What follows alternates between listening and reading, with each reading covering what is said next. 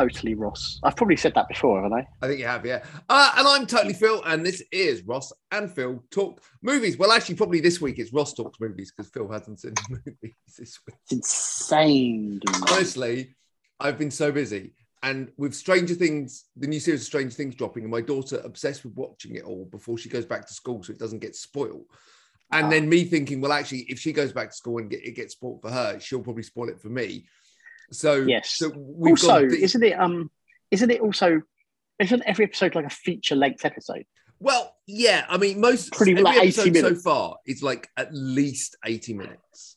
No, at least 70 minutes. Sorry. So they're around the hour 10 mark. That's still long. That's still long, though. It's long. I will say, it is a good season. It definitely has amped up the gore. It's definitely amped up the horror. Okay. It's definitely rocking a Nightmare on Elm Street vibe this season, including a good cameo from someone as well. I've heard that too.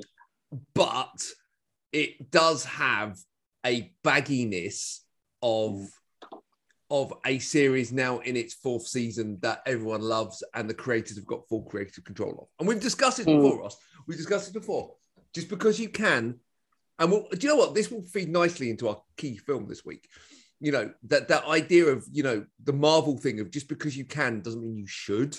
Mm-hmm. And also, actually, if you're doing, is it 8 episodes? I can't remember. Is it 8 episodes? Not 9 episodes this season. Well, why don't you just do 10 episodes and make them an hour each, or where? Like, well, I don't understand. By the way, it doesn't. If it works, we know that some shows have different formats for things like Mandalorian, some of which were like 25 minutes, some of which were 35 minutes. And I guess if an episode works, it works, right? So I get mostly it does, right? Mostly it does. It's just a long time for any episode of anything. There is a slight sense of bagginess, and I'm glad they're drawing it to a close after season 5 because they are. Oh, that's good. Yeah, they are, because you kind of think because otherwise there is that small chance that it will just carry on getting baggy. Also, they'll just be in their 20s. You know, it's like, can we just? Oh my god! The characters, I mean. Like literally looking at them now and thinking that theoretically you're 14 or 15 in the show, you're blatantly like 19. It's like, you know, it's definitely got that kind of weirdness to it where you're like, yeah, but they're blatantly not kids at high school anymore. I mean, they could have done they could have done one of the best things of almost any franchise for How to Train Your Dragon films, where they literally aged the characters between the movies. Yes, and it's an animated film. Really, that's what I mean. So it does, and your voice is the last thing to change. So pretty much. So like the fact they did that was so good, but such a good and interesting.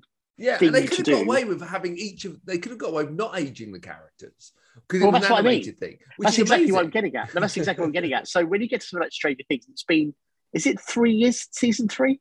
Yeah, 3 years. 4 years, maybe? No, 3. It's definitely 3. Three. You have the opportunity, I mean, I don't know if they do, to actually say, okay, they're 18 now, or whatever, you know what I mean, or whatever. And nobody would be like, no, it doesn't work. They'd be like, that's quite good.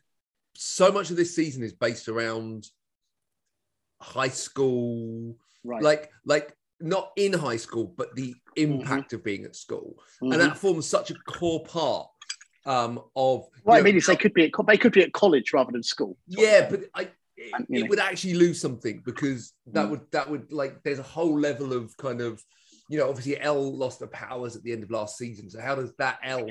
I'll be honest. I don't remember any. All I remember is quite liking some of the stuff in a cinema. That's kind of literally all I remember. Yeah, that was cool. I watched Dawn of the Day of the Dead, which was right. Awesome. Yeah. It's great. So yeah, look, it's good. It is good, but this has meant that I haven't watched very much. I was meant to go and see Men on Friday.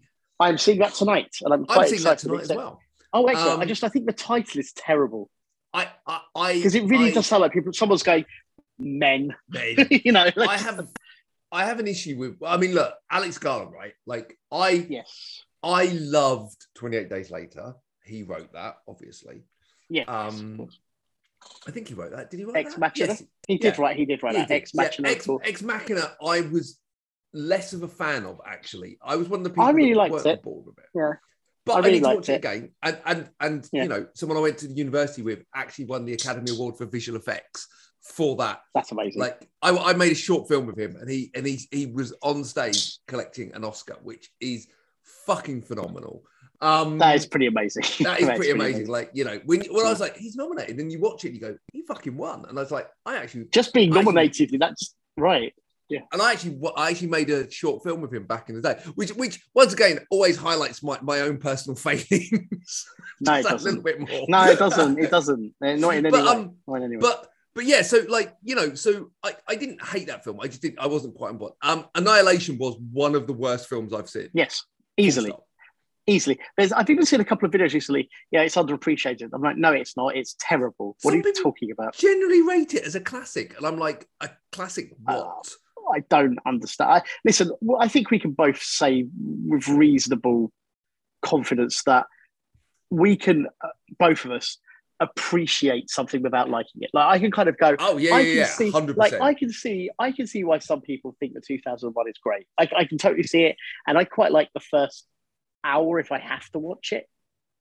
But I don't think so. I don't think it's good. I really don't, and I don't like it at all. But I can understand why people do. Yeah. Like I can completely understand what people do.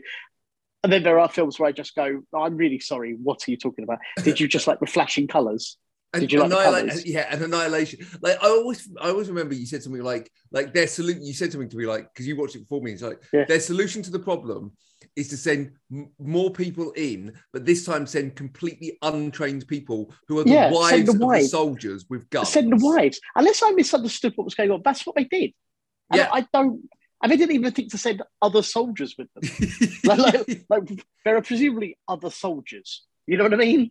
Like why not send them in I don't know, armor or something? I just, that whole thing. And then it just proceeded to become more and more stupid. And people, and because of Alex Garland's, the crocodile bit. Right, and the bear bit and all of that stuff. Like with Alex Garland's, I would suggest pretty much deserved reputation. I just feel like it's a bit of again, like an Emperor's New Clothes. I believe this applies to similarly to things like Interstellar. Although I will say in this example, I can see why people do like Interstellar compared to Annihilation. Yes, and I can understand it. It's terrible. I love Interstellar. But I can understand why people do like it. I get it. And there's definitely bits of it. But anyway, the point is, but here's the other thing about Annihilation that we should quickly touch on, is it came out at a time when we had also things like the Cloverfield Paradox, which was unbearable. We had like 3 or 4 movies that were all awful. It was the Netflix run of awful shit films. It was a Netflix dump from like Paramount, wasn't it? Yeah. So you just kind of go, oh no, they're all terrible. Yeah. And so it was kind of, so it might be a little bit unfair, but to lump Annihilation in. But it really was at a time when all of these sci-fi films, which we should be like, finally, there's some sci-fi films. Yeah. And it was a run of awful films. By the way, really though, out of all those films, like 28 Days Later, I've said this before, I still think it is one of the top 5 British films ever made. Yeah. I think it's one of the best zombie films ever made. Yes. I absolutely adore the last 40 minutes almost as much as I adore the first 40 minutes. It's almost silent, isn't it, as well? It's really brilliant. Like it's the whole bit, film. like we actually briefed the musician for Left 4 Dead, and he was like, what kind of vibe are you going for the finale? And we were both like, you know, that build in 28 days of the music, it just gets more tense. That's what he tried to deliver. And you know, like, I think he did a pretty good job, actually. I think that last 25 minutes or so. Yeah. And like I adore 28 Days Later, and I even like the sequel. But you know, and I'm still to this day devastated that it's caught up in legal shenanigans, because like there's a fucking amazing TV series there. I completely agree. Yeah, I think you're quite right. And it's called 28 Days Before. Yeah, or even 28 episodes later. Yeah, and it literally tracks like if you did 28 Days Before, you could literally track the whole break, the point to get. Why not even genuinely, if you're doing a 1 hour show, why not 28 hours later and you do the first 28 hours? Oh, see, it'd be amazing. There's so much you could do with it. And unfortunately, it's stuck in fucking legal hell. So yes, so all this, so yeah, I'm also seeing Men this afternoon. So I'm a little bit on the fence, right? I've read a couple of, not reviews, but I've read like headlines of reviews. One that says it's absolutely amazing, and one that says it's absolutely toilet. So it seems like it's going to have that Annihilation like split where you're just like, but I like Jesse Buckley. I like Roy Kinnear. I'm a huge Rory Kinnear fan. Have you seen? So this is the thing I didn't know. Are you aware of the whole Rory Kinnear thing in the film? Like, yes, he plays all the men. Yeah, right. I didn't want to spoil it if you didn't know. No, because I didn't know the trailer, dude. No. It's in the second trailer, not the first trailer. In the first trailer, it was just Jesse Buckley, and I think you had Rory Kinnear's voice. Oh, yeah. I think so the second trailer they've literally given away the. I think you might have seen one of his characters in the first one. Yeah, yes, that's what was interesting. Yeah, and then the second one you do see all of his different looks, or some of his different looks. Although I think it took me 2 times of seeing the trailer before I twigged. That's cool. Like the second time I saw the trailer, I was like, and Jesse Buckley is great as well. So I'm I'm interested. And also it's 100 minutes. Yeah, my expectations set to low, but you know, yeah. And so today, look, we're going to have a bit of a Top Gun Maverick chat. I want to catch up on Firestarter, which I believe you've seen as well. I want to talk about Con Air, because it is the 25th anniversary of the best in-action film ever made. Con Air. Because we've said this before, right? Con Air is an amazing film, but it is a really, really weird film that everyone thinks it's this amazing action film. And there's about 3 action sequences in the whole film. I mean, except for the final chase is really where there's actual action. And the shootout as well. Yeah, but even then it's still not that big. But you're right, no. It's okay. There's that. And there's that tiny fight in the hangar and the little inciting incident fight at the beginning. I mean, there are little sporadic fights. And the fight on the plane. There are sporadic. It's not Well, it's 2 hours and 12 minutes as well. It's quite a long film, but it doesn't feel like it. It doesn't feel like it. And it's brilliant. So we're going to talk about that. So let's do what we've most recently seen, ignoring Top Gun and Firestarter, and we'll talk about them separately. I haven't seen any films, so I'm just going to talk through 2 really quick TV shows I've watched, other than Stranger Things. So we've just finished watching We Own This City, which is the new TV series from John David Bernthal. Simon. And Johnny Bernthal in it. Yeah. But obviously, more importantly, it's from David Simon, who did The Wire and Treme and like loads of other stuff. It is a combination. It's like a combination of The Shield, The Wire, and kind of it's got that kind of mix to it. Okay. So if you like The Shield and you like The Wire, this is a good show. Obviously, based on a true story, it's 6 1-hour episodes done. That's great. I'll ask Niffy if she wants to. I'm sure she'll want to watch that as well, because we're watching The Shield right now. So. It's 6 1-hour episodes and it's done. And it's great. It's really got that kind of, like, it's hard to follow though. This is not a show that you can sit there and watch while you're playing on your phone. Right. You have to watch this, because the first 3 or 4 episodes especially are telling a story that's partly in the past, in the future, in the like, it's all over the place. It has like about 4 or 5 different threads going on. Yeah. And it can be quite hard to follow, but really, really good.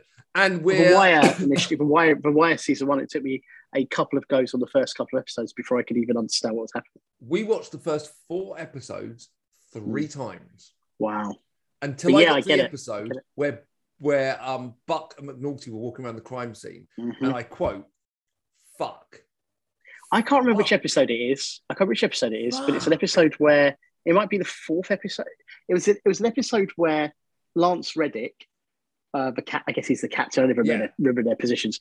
There's a whole thing where he's had to sign a thing saying what the guy looked like when he was brought in, the suspect. Yeah. And then you realise how bad the guy is, and he tears it up and just leaves, and then someone comes in. Like, you're like, oh my God. And it's fantastic. That moment. I don't remember which episode. I feel like it was episode 4. Something like maybe. I think ours was episode 5. And you go, oh my God, like you just go, oh no. Like, there is a moment where that penny drops, isn't there? Where it just goes ding, and you go, oh. But it's a hard show. So that's us, right? Like, We Own This City, and also Reacher. I'm 5 or 6 into Reacher now, and I adore it. It's Banshee meets Justified. And the guy that plays Reacher is just phenomenal. Alan Richardson. I've been a big fan of his for a long time. He was in a great TV show called Blood Drive, which was amazing, about a car race across America where the cars run on human blood. It was a sci-fi channel. I think I watched like the first episode of that, and I was like, amazing. This is terrible. It is terrible, but it's amazing. Like, it's insanely, but like the level of violence, dude, it's fucking amazing. It's amazing. It was only one elbows season. Though in Reacher, when he like he has that default elbow move where he's just elbowing someone's head in. And you just kind of go, like, quite often you know this, right? You see someone on film and you go, oh, he's a good stage fight. Like Tom Cruise, right? You watch Tom Cruise fight someone and you go, I get that they have made Tom Cruise look amazing in this, but in real life, I'm not sure how hard he actually would be. Tom Cruise weighs the same as a girl. Do you know what I mean? Like, I'm just saying, like, I think he's really capable, and he looks really, they make him look really good. But and obviously it links because he played Reacher. But this guy, like, you wouldn't fuck with him. You'd be so stupid to fuck with him. And now you see the film. You look back at the film and go, Tom Cruise did an okay job. I genuinely think the first Jack Reacher film was a good film, and I never cared about what Reacher looked like. I just cared that I enjoyed the film. The second film was terrible. Like, something went really wrong with the second film, and I don't even know where. I tried watching it a second time. It's terrible. It looks cheap and all sorts of stuff. Whereas, because at the time when people were complaining what Tom Cruise looked like, it seemed to me the only person who could play Reacher would have been Dolph Lundgren, from what people were demanding. It would be Dolph Lundgren, but that wasn't going to happen, with no disrespect. Maybe The Rock. And Rich, I don't think so. Not from the actual description of Reacher. Because he's kind of walking tall, right? Well, kind of, but in terms of what he looks like. But if you go by the book, apparently, it would have been Lundgren. But the point is, Alan Richardson, right? And so, first of all, Blood Drive. Secondly, he plays Hawk in Titan, as in Hawk and Dove from the Titans in the DC show. Fucking amazing in it. Doesn't he play Aquaman as well? He did play Aquaman in Smallville, I think the equivalent of Aquaman. But particularly, Hawk is a really interesting character. It's worth watching Titans if you've not seen it. It's very dark. But what they do with Hawk is he is a tough sort of psycho fighter, but also he's super vulnerable, very bruised. And that's in Reacher as well. Like, they keep it very under the surface. Man. He's totally got levels. Yeah, there's definitely stuff going on. And he has great chemistry with the cast. Willa Fitzgerald, who was in Scream TV show, she was really good in that. She's great in this as well. And I'm just at the episode where she found out that there was a link between the guy with the diamond cane and her past. I won't give too much away. Yes. And she walks in and just smacks him. And she's not a big, although I say she's not big, I remember like the scene between her and him in the shower.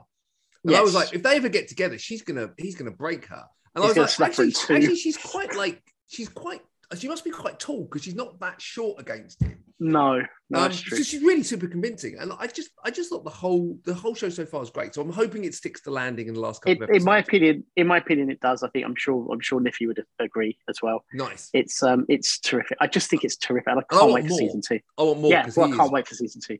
He's brilliant. So that's it. That's what I've been watching. Over to you, Ross. And then we'll get to Top Gun.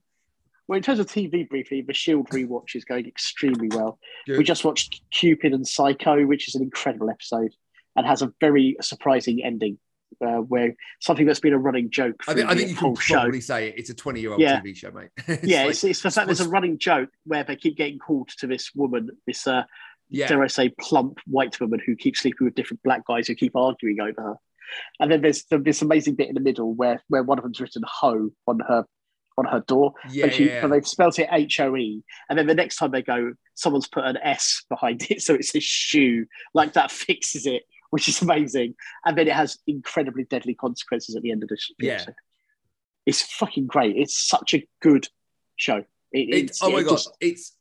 I was talking to someone about this yesterday, and I genuinely think like the Sopranos is arguably a better quality TV show, but The Shield is the one that I could watch more. I also think The Sopranos has been watched. I think The Sopranos just generally has been watched by more people, which is why it's more in the consciousness. Yeah. With no dig meant. Like, Sopranos is the one that people have seen over The Shield. The Shield holds up quite well as well. It's spectacular. It's 23 years old. It is spectacular. 1999, also, I think the first series. Goggins looks so young in it. It's insane. Goggins is amazing. He looks so young. And Kenny Johnson as well. But Goggins is he is. Amazing. He is amazing. So amazing. What's the last film? Sorry, here we go. Right, so films. Okay, aside from Top Gun Maverick, the two most recent films, as in literally brand new films I've watched, are Memory, which will now go down in memory as the least shit action film Liam Neeson has made in the last 10 years or 5-10 years. Let's say. I mean, that's quite some I know. claim to fame after we've spent a lot of time talking about Liam Neeson's fucking crap. I mean, let's be true. The Commuter was just genuinely entertaining for all the wrong reasons. Like the Commuter's hilarious, but not we good. really enjoyed that, didn't we? Yeah, but for all the wrong reasons. The Commuter was absolutely awful, like toilet. But it wasn't boring. But it wasn't boring. Like it was not boring. For more recent films. For probably for me, the more recent ones, I've stopped watching in 20 minutes, which is crazy. But Memory, first of all, directed by Martin Campbell. Well, GoldenEye, right? So GoldenEye and Casino Royale. He has done some other. He has done some fairly bad stuff in the meantime, but he has, unfortunately. But this film is. I know how it sounds. It's so if you watch it on a train, you'll be like, yeah, it's all right. Like, and I don't mean that to sound like you'll go, that was fun. It's a 6 for me. Mate, it's really not that bad. I finished all of those films, and I don't know how you did it. I don't know how you did it. Some of them are because if you're on a train, what the hell? The toilet. Just to kind of to back up your kind of Martin Lawrence made some bad films. Green Lantern, Edge of Darkness. Yes, Green Lantern. But Edge of Darkness wasn't bad by any means, but it wasn't anything memorable. Like Edge of Darkness, I remember watching game. Yeah, The Foreigner. That's where, to me, like that was that one where I watched it in New York, right? And I was like, this is terrible. The actual audience in New York were going, this sucks, right? Yeah. All the way through. And then I came home to read all these ridiculous reviews online. Like, people who love Jackie, understandably, go, it's amazing. I was like, it sucks. It really just sucks. It's not good at all. It's interesting. And also he did the Protégé, which unfortunately wasn't very good as well. He has made some terrible stuff. Yeah, he has made 2 of the best Bond films. I don't quite understand how that works. I do. I understand exactly how that works. Because on a Bond film, the director, unless you're Sam Mendes, the director doesn't really do. It's the producers, basically, who the second it. unit completely control the action and the action exactly. Unless you're Sam Mendes, the effects unit. He did do Mask of Zorro, which I loved. Yeah, and then he did. And then Legend was bad. Legend was bad. Zorro, which was terrible. Yeah, it was really bad. It was really bad. Cool. Yeah. So Memory is memorable. Memory is solid. It's not memorable, unfortunately. It's solid. But what was really nice were the action scenes when they came around. There's a number of action scenes. They're all very tight and like not overblown. And you can see it's him doing all of it, which really does make a difference, unless they've done some really clever jiggery pokery. And the choreography and things like that, it's just really nice. Like so when you see the fights, you'll be like, that's pretty cool. Like that shows you he can still do the stuff, But can he stop now? Yeah, I agree. I think this was the guy. I think this might be the best it's going to get for him as well. So he just needs to stop it all completely. This was the guy that was in this was the guy that was in Schindler's List, right? I was going to say Darkman, man.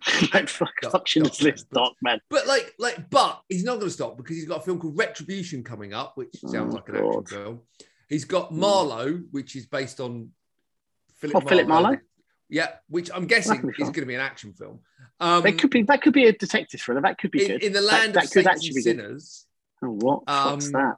In a remote Irish village, a damaged Finbar is forced to fight for redemption after a lifetime of sins. But what price is he willing to pay? Marlowe is actually a Philip Marlowe film, which is great, like a detective. And it is directed by Neil Jordan. That could be genuinely quite good. Right, that could be genuinely quite good. Alan Cumming. A virus stored in a government facility gets out and wreaks havoc on the world.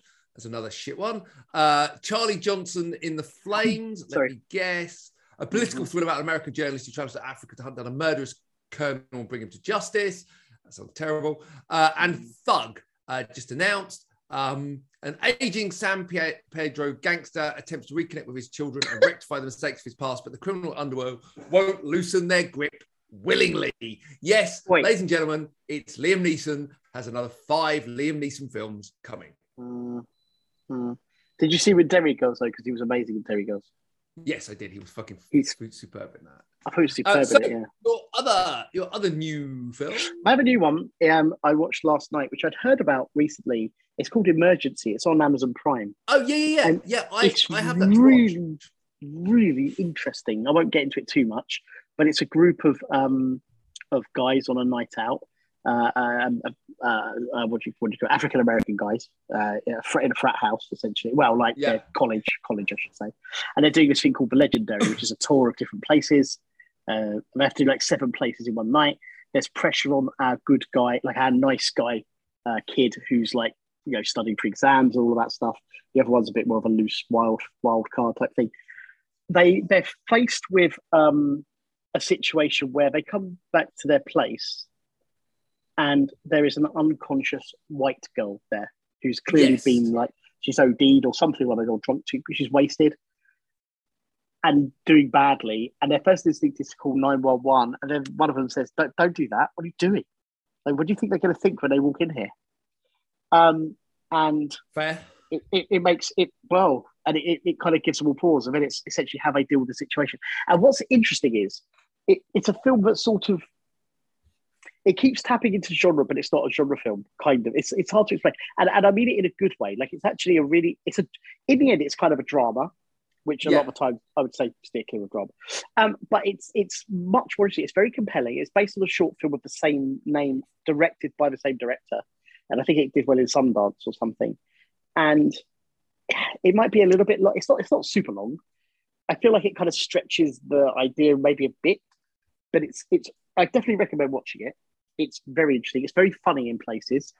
I think that it kind of, there is message in it, but it's not too heavily hit, if that makes sense. So it's not too, you know what I'm getting at? Because it could be a bit too, and nice. I definitely recommend.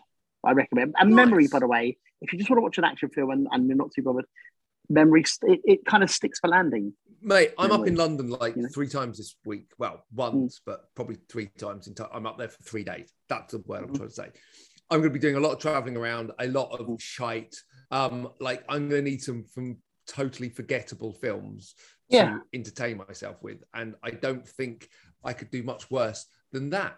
Not even worse. Like, it's just genuinely not bad. And very quickly, my old film, quickly. Again, I'm going to touch very briefly on 2, because we did Top Gun and Top Gun Maverick.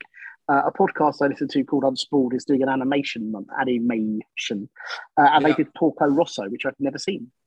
And so Ghibli it's film, a Ghibli film. I think it's the first Ghibli film. It's certainly one of the first Hayao Miyazaki films. 1992. I'm going to give a bit of something that may shock some people here.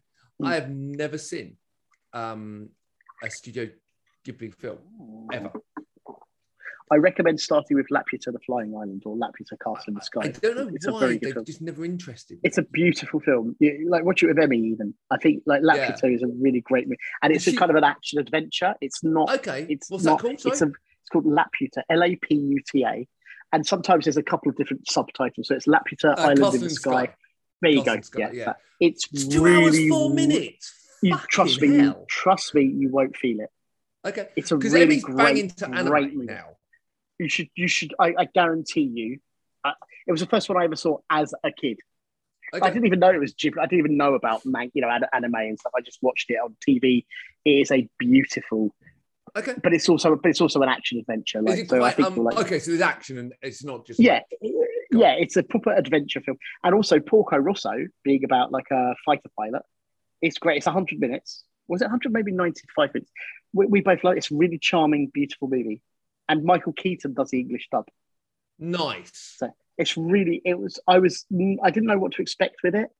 I did it primarily because I've never seen it and because of the podcast and all that sort of stuff. So sometimes it's nice to fill in your blanks a little bit, your gaps a little bit. Totally. And I really, really liked it. And just very quickly, the last old film, the most recent old film we watched Please last tell me night, it's the one I think you're going to mention. It's The Shadow. Oh. No, Cannonball Run 2 was the one before that. And we could talk about Cannonball Run 2 for about 4 hours. The Shadow is not a good film, Ross. No, I love it. Absolutely love it. Both love it. It's an 8 out of 10. Yeah. But here's the thing. When I saw, hang on, how long ago have you seen it? Because when I saw it as a kid, I was much of a fan. And I love it now. Right, well, same. And at the time, I will say, I didn't particularly think much of it. And now I absolutely love it. We've seen it a few times, I think, in the last year or so. So it's great. I've waited 36 years to talk to you about a Top Gun sequel. And so have the audience. So the audience. But We've been like waiting, it is no. We talked about it last episode. It is no secret that I am a true Top Gun fan, right? Like I was there Before everyone on that else. bus before everyone else in 1996 when everyone's like, "Oh, this movie's really rubbish. Oh, it's really gay. It's really this. It's really that." It's like, yes, it's all those things, and I love it. And there were three people I wanted to get their reaction about this film more than anyone else, right? Like excluding my wife and daughter, but three people outside of my immediate circle, right? One was my friend Matt. You know Matt. Matt's written for us on the podcast, been on the podcast before. So Matt is a huge fan of Top Gun. So I want to see what he thought about it. And Matt loved it. Will. Now, Will is someone, I don't know if I've even talked about Will. Will is someone that I met when I was in my recruitment days. We wrote web reviews for the recruitment website. We had like an intranet and we used to write films. And we got talking, and ever since then, we've texted each other probably every other day, pretty much for 22 years, maybe. Wow. Interestingly, we've never met. Really? Yeah. Will's almost like a pen pal. It's very strange. So Will has some very, very, very strange views on films. For example, he thinks Warrior is a 10-star movie. Warrior as in a Tom Hardy movie? Yeah. See, I've not seen it, and it's a film I feel like I should watch at some point. I keep bringing it out to watch. I am not a fan. It's that thing of like a mixed martial arts movie where the mixed martial arts is about as believable as the boxing in Rocky. No diss on Rocky 4, I should say. No diss on Rocky 4. You mean the best Rocky? Yes. Yeah, the best Rocky. Like the best Rocky that has literally nothing to do with boxing, really. It's just two guys trying to make love. Anyway, so Will has some. We definitely don't agree on a lot of the films. Will loved it. So that left one person, and that is the person I've known the longest, other than maybe one or two people in my life, right? Literally, if I think about it, I don't talk to my brothers. My parents have both passed away. You are probably, other than Phil, the person that's been in my life the longest. Well, I wanted to tell you something, Phil. This is our last episode. That's a good thing or a bad thing. Anyway, so of all the people that were left, you were the one.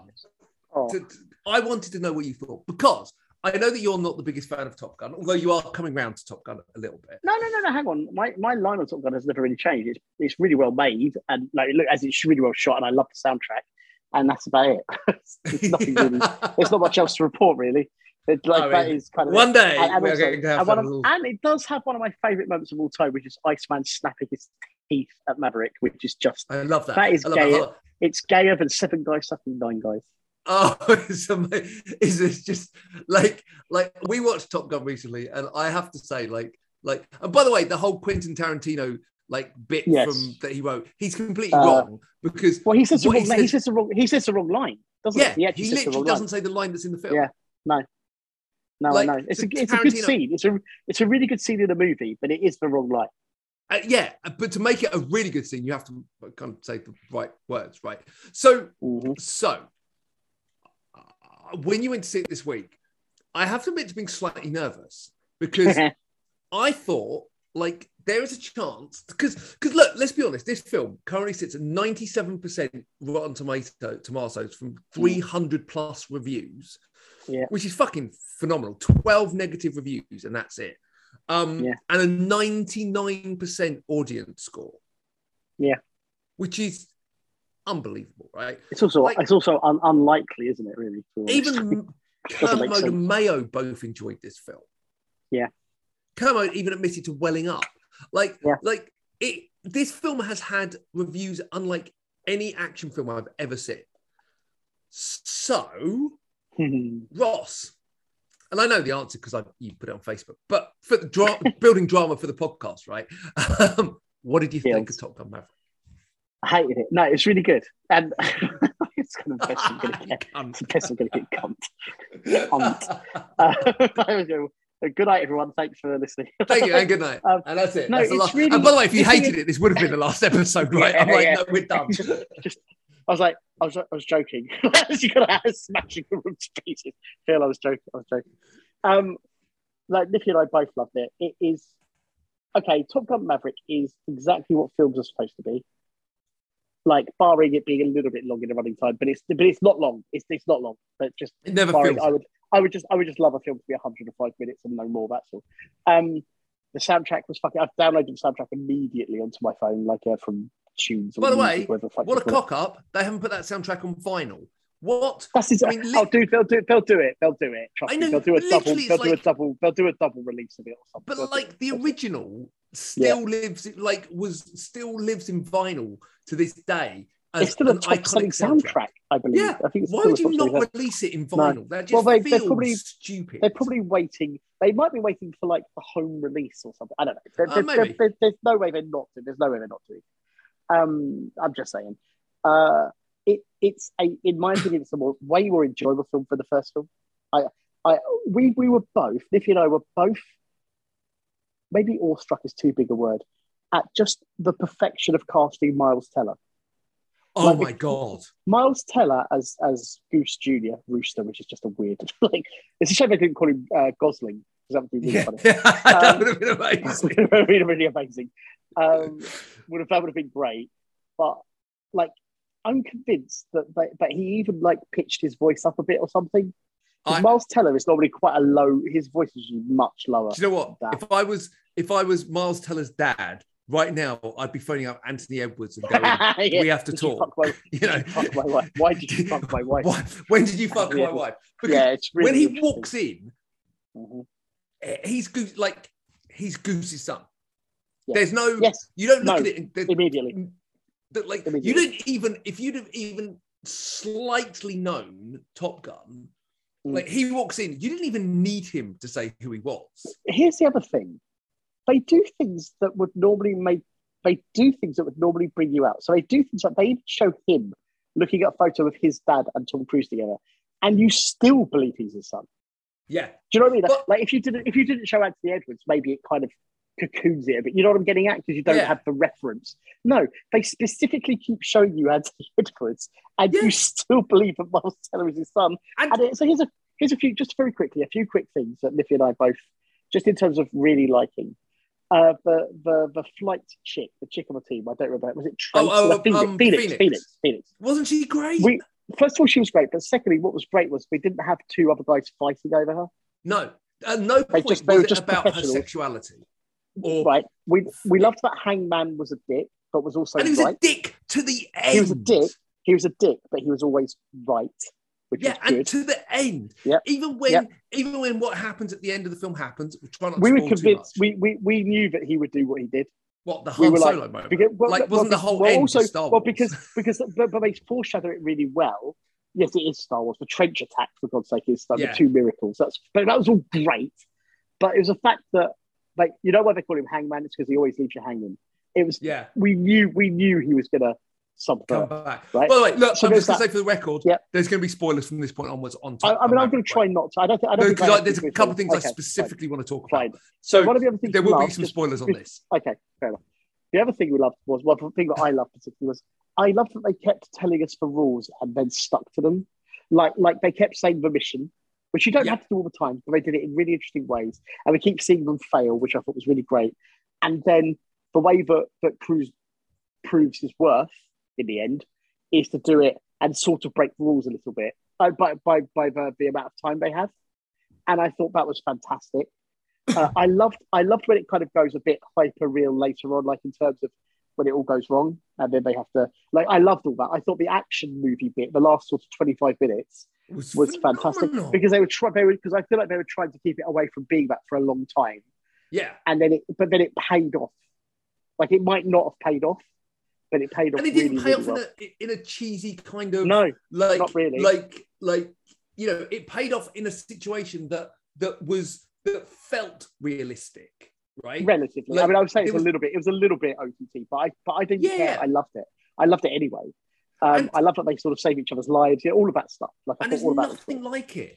Like going No. back to Phoenix, by the way. Like Yeah. I love the fact. Yeah, you're right. There was no competition over who was going to win her over. There Yeah. was like Yeah. she was a member of that team, and there was a couple of degrees of sexism mainly from Hangman, right? But that was kind of like, it was almost good to have that, because you'd almost expect to see some of that from someone. They bust each other's balls all the time, so it should be. Yes, that's exactly what it should be. And I mean, she was great. I thought like the cast. I mean, let's just talk through the casting. Cast overall were great. John Hamm. Ed Harris, right? Let's start with Ed Harris. He was Ed Harris. Like the moment in that very first Top Gun trailer where it cuts to Ed Harris, and you basically get that whole speech.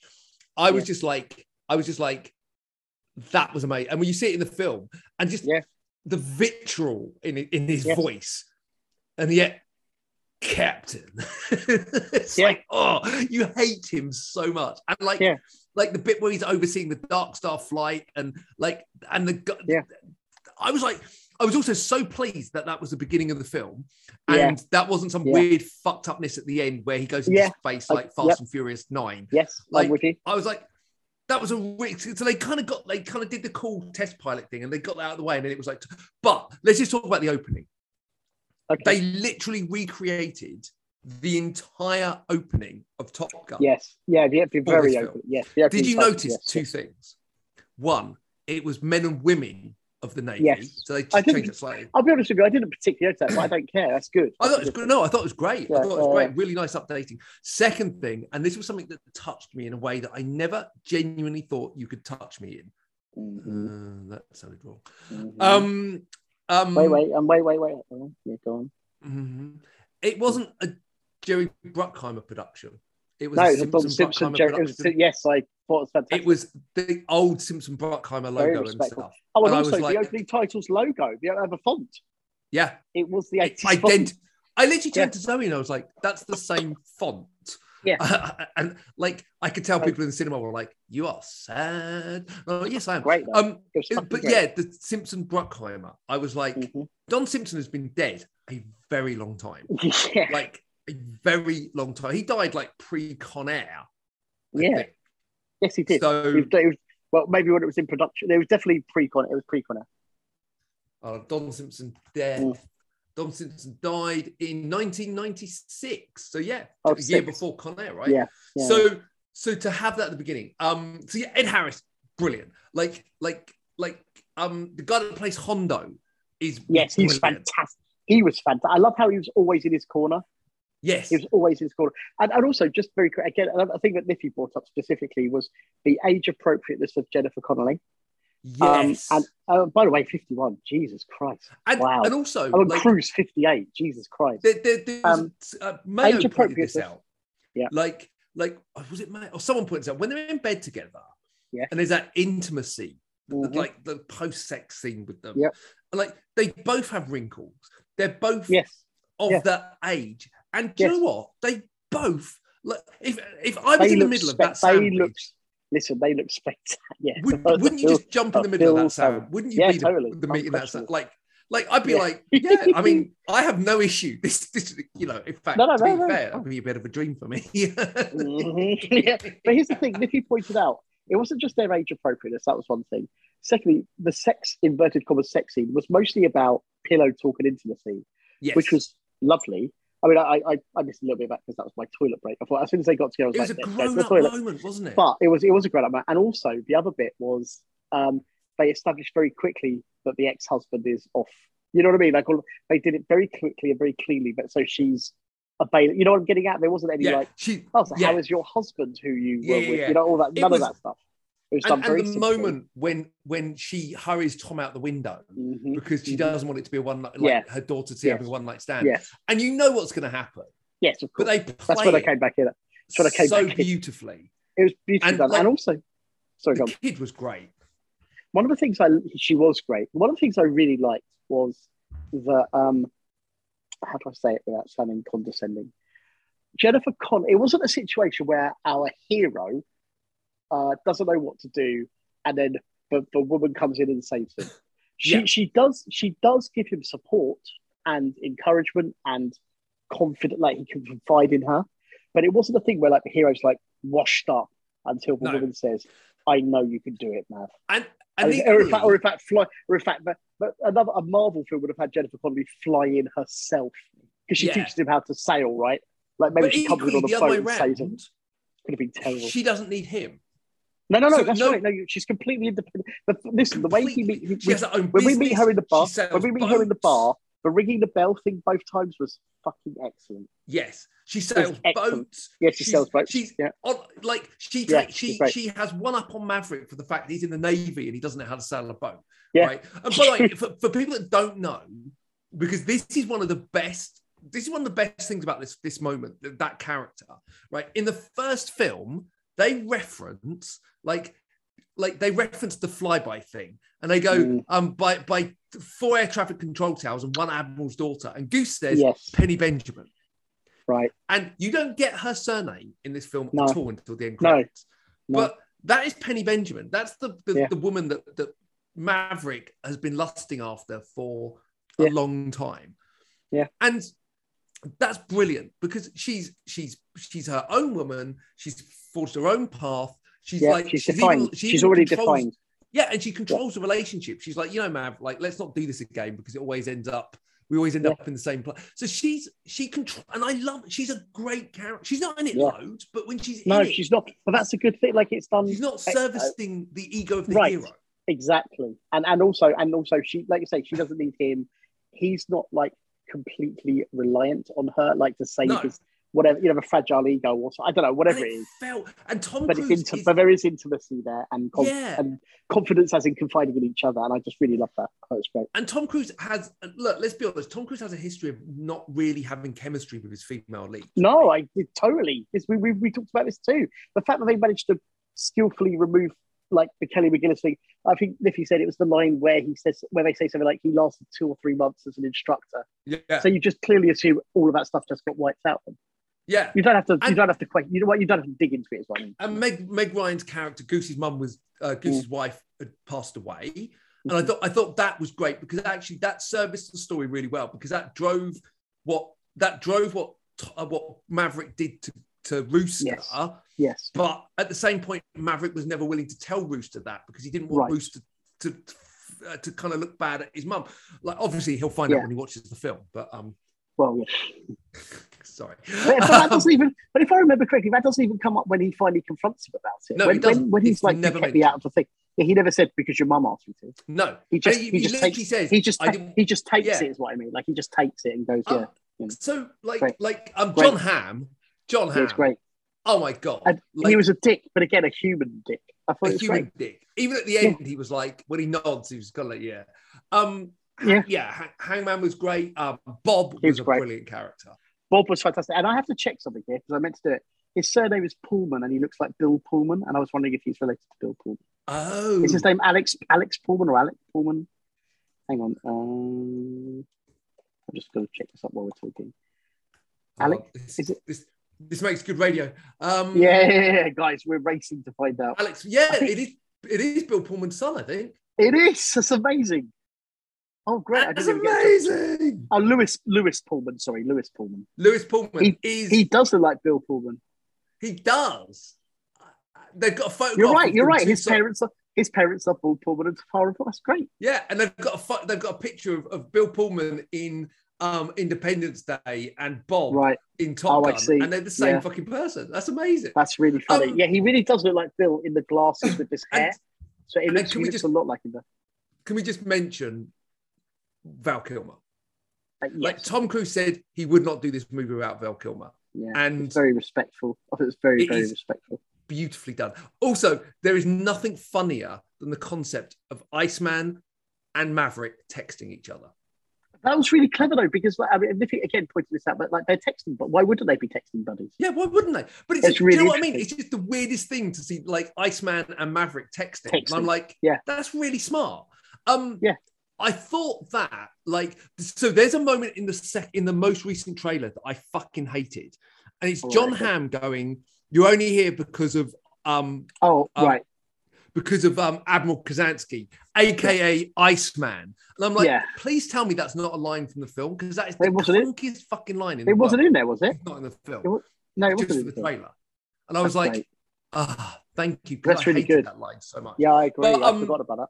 the fact that Iceman has been protecting Maverick all these years, that was beautiful.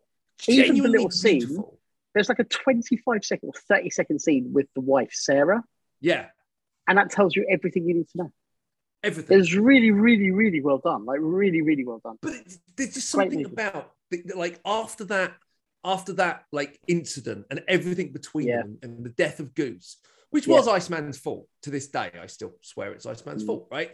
Like, but, like, Iceman has been protecting Maverick, looking after him, like, being his guardian angel. And I thought that was just a beautiful story beat.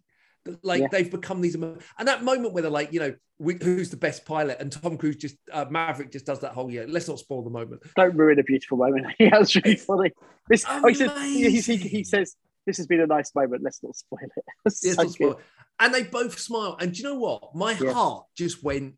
That was a moment that almost got me. That was a moment where I had a proper tear in my eye, and I was just like, oh. So look, fast forward right to the end. I just want to talk about one more bit, and then we've got to crack. We're never going to get to Con Air at this point. Con Air is 25. Yay, done. But like, so after everything happened, and I thought for a moment Tom Cruise had been killed off, and I realized Tom Cruise never dies in movies. No. And then Goose gets grounded, and they're going to the unnamed foreign nations. Can I just quickly on this point?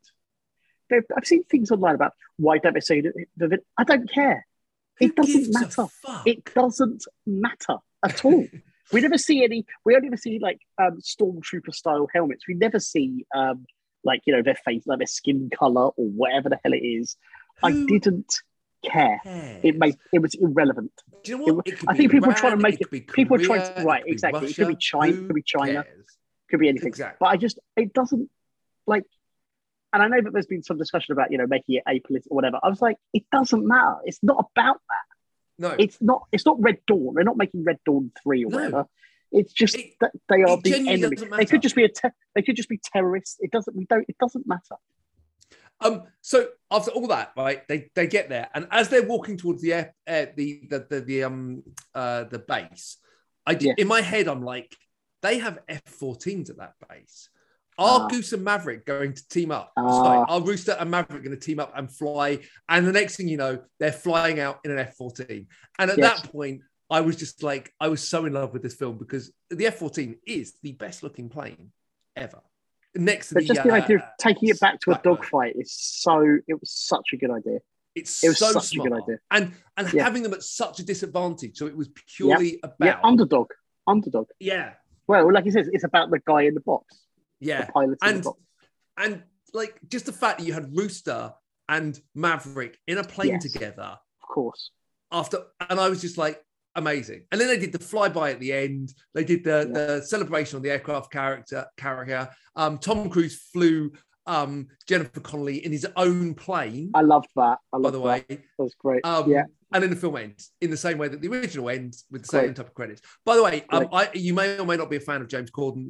It's almost irrelevant. Watch the bit from the Late Late Show with James Corden and Tom Cruise, where Tom Cruise takes up James Corden in that plane and then in a fighter jet. Wow. And you will see. We haven't even touched. Well, not dude, fighter jet. We haven't even touched on. We haven't even touched on the fact that the actors did their own flight. Oh, I mean, yeah. We haven't even touched on that. It's incredible. They're in the planes. Amazing. I would love to. I can't wait to see the Blu-ray with all the behind the scenes on this, because totally. like just to see how they did it, because obviously they didn't fly the F-18 Hornets, right? But they were in the F-18 Hornets. Right. It doesn't. Yes, exactly. It's amazing. Surely each one of them needs to be sat down, tied to a chair, and this question asked of them: how did you not shit yourself? No, I think some of them did. How did you not shit yourself? More to the point, Tom Cruise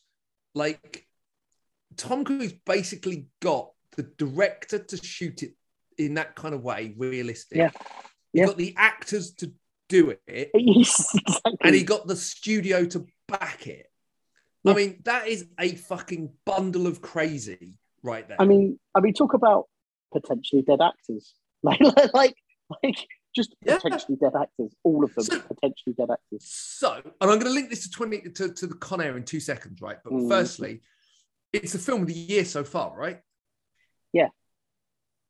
It is because it's got some competition, but I'm not joking when I underline the sentence. Maverick is what films are supposed to be and have not been for a very long time. And I'm not talking about 80s. I'm talking about films. Yeah. For writing the characters, those characters. Listen, that film could have stayed. That film could have stayed in the bar. Yeah, I know how I'm sounding. That film could have stayed in the bar, and the characters were fucking fantastic. It could have stayed. It could have stayed on the ground in the training room. You know, the room. Honestly, it was really fucking good. The one thing I'll say about Top Gun, right, for all of its faults, you knew from the first couple of moments in the bar in Top Gun who every character was. Yes, absolutely. It defined its characters. Don't get me wrong, the characters are not necessarily deep or meaningful. No, but it defined its characters brilliantly. Yeah. And Top Gun Maverick does that straight away. The moment she calls him Bagman, you're like, okay, I know who you are in this film. Yeah. Like, it's brilliant. So I'm gonna draw this to Con Air. We don't have any time at all, unfortunately, to kind of dig deep on this, but Con Air was another brilliant. I'm done. It's another action film or another kind of film like Top Gun Maverick, where it's not about CGI or kind of visual effects or blue screen. It's don't get me wrong. There was some model stuff, but they actually crashed a plane into a fucking building effectively, and into an old casino at the end of Con Air because they were told that there was a casino being pulled down, and they were like, "Do you want to do something with it?" And Bruckheimer was like, duh. But Con Air is another one of those films where it's all real. It's there. You feel it, right? Like, it's a set. It's not a fucking green screen. It's like shots of planes and people hanging from planes and cars falling out of planes. And it wasn't CGI. It was real. And that, for me, is why Con Air has endured for 25 years as one of my favourite action films ever made. Yeah. 25 years, doesn't that make you feel old? Say something on Con Air, Ross. What do you think about Con Air? Con Air's awesome. Anyway, next. It's 25 years. So, go and watch Con Air because it's great. But I think it links really well with this Top Gun Maverick thing of real action, right? Like, meaty, feel that action there. Yeah, and absolutely. A great cast, all well-defined characters as well. Yeah, and no question. And do you know what else came out in 1997 was a hell of a year for film. Yes. Right? Breakdown, Kurt Russell. I love that movie. Tomorrow Never Dies, which actually is not as bad as I remember it. It's definitely, yes. That's exactly how I will label it, Steve. Yes. Event Horizon, which I know you're much more of a fan than me. Very true. Jackie Brown. Amazing. Yeah, Tarantino's best film. Con Air. Dante's Peak. Not amazing, but still good fun. I love that film. LA Confidential. That's incredible. One of the best films of its generation, probably.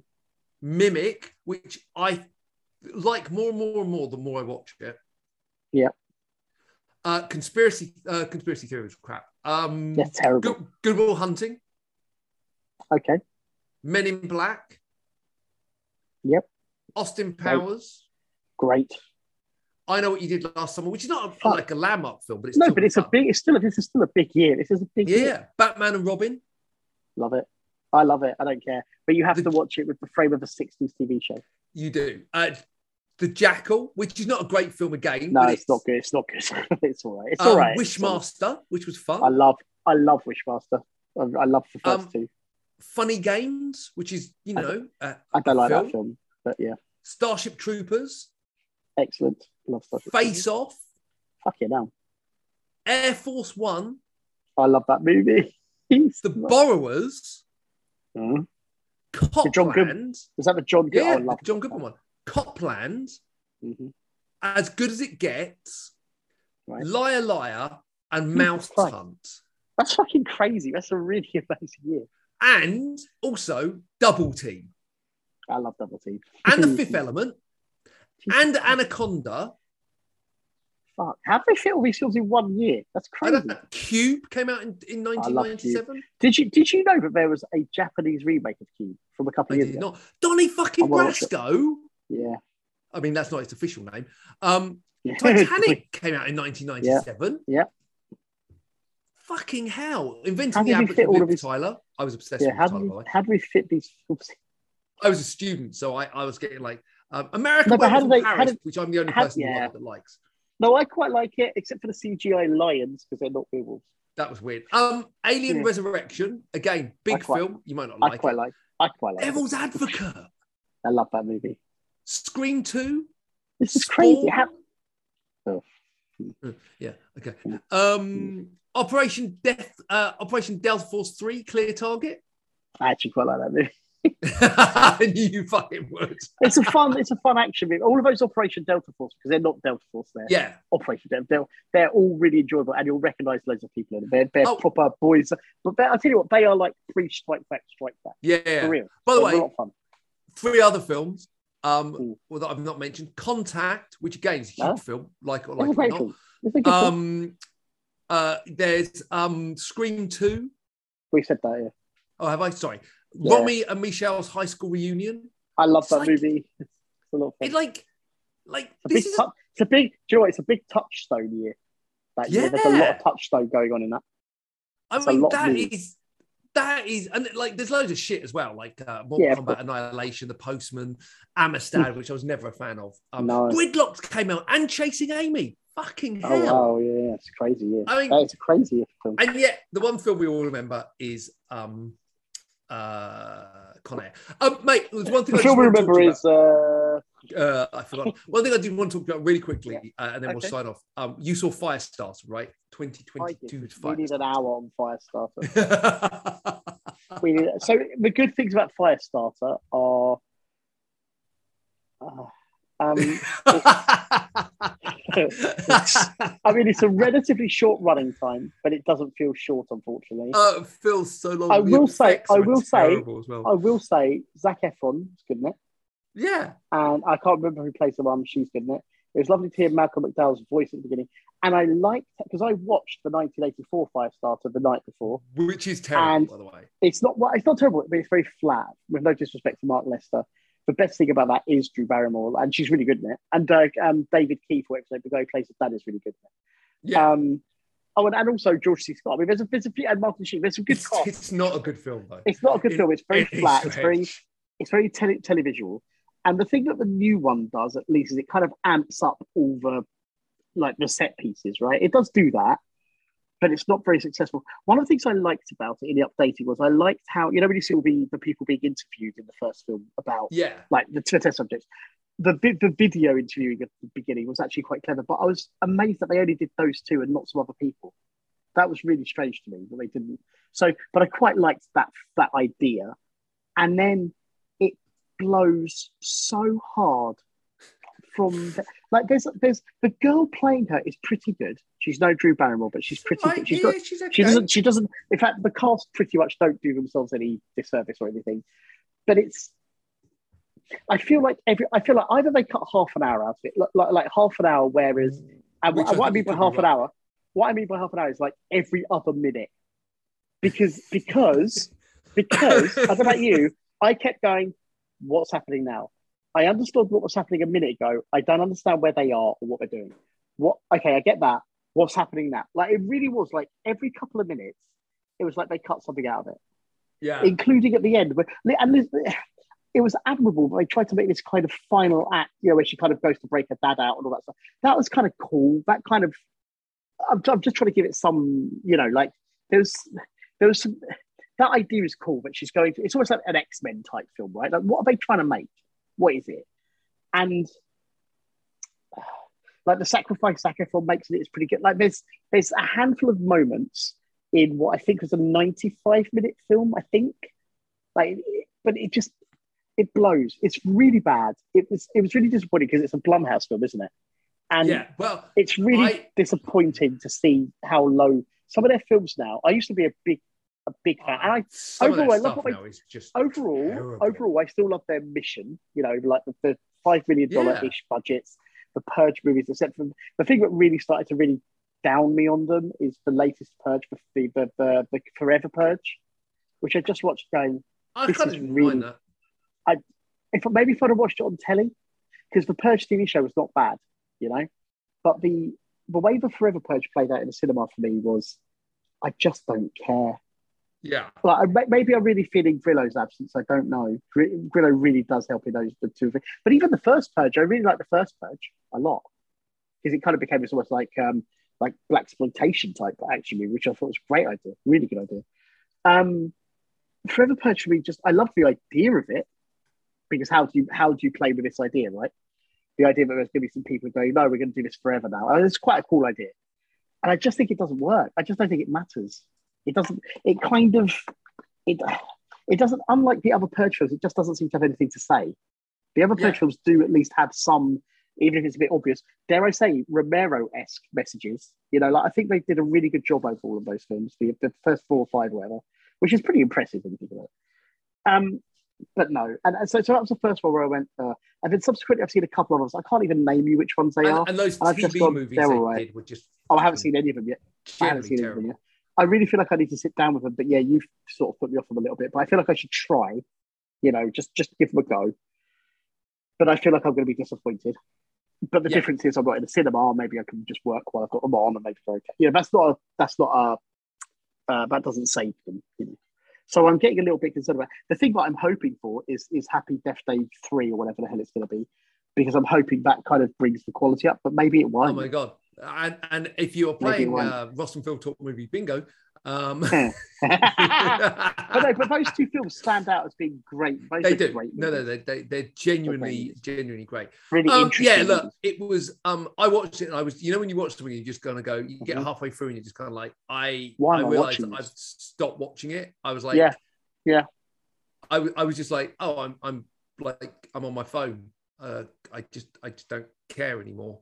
And I think that's the problem, right? When you get to the point where you just don't care, and there's so much screaming in it as well. Like she screams every time she uses her powers, and after a while you kind of go, oh, And it reminded me, there was this film. When you go, I'm sure I've seen a film, but I don't remember the title because it's so unmemorable. But it was about a girl with superpowers, and it was called. I realised what it was called. It's called Morgan. Oh, from about yes, from about 5 years ago, maybe. I remember Morgan. Maybe 10 years ago. And it was almost the same idea. It's almost the same story. It's almost the same because it's like a girl with power. It's 2016, and like none of it, nothing what happened mattered. Nothing that she did mattered. It didn't. None of it. It was only a Taylor Joy as Morgan. I didn't even remember that. No. Yeah, it was Brian Cox, Paul Giamatti, Jennifer Jason Leigh, Michelle. Yeah, had a good cast. I didn't even remember that it was Anya Taylor Joy. And I just remember it being like, yeah, she's got powers, and it really felt like she's wearing a hoodie, and it's all sort of miserable. And I remember watching. When I say remember, I remember nearly nothing about Morgan at all. What I do remember is watching it going, I literally don't know what's happening, and I don't care whatsoever. Like it doesn't. None of what I'm watching. It's 92 minutes as well. You think again, I'd be like, oh, that's all right. It really blew. Morgan really blew, and a bit like when we had what was our worst film of the year? And it was The Cold Light of Day, and we'd all forgotten we'd watched it. We forgot we'd actually seen it. Yeah. Because we were saying it was we said a really obvious bad film, whatever that was. I know we've got. I think it was a Transformers film. I like that. And then I was like, and I went to like, no, the worst, the actual worst film. Like it's because we all went, oh fuck yeah, we forgot about that. Yeah, and that made it worse because it wasn't as bad as Transformers film, but it was utterly forgettable, making it. But the fact we all completely forgot about it. Yeah, and Morgan definitely falls into that. Morgan definitely falls into that trap.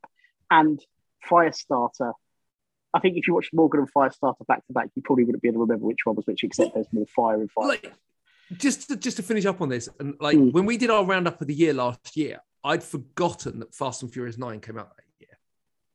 Right. How the fuck do you forget that Fast and Furious 9 comes out?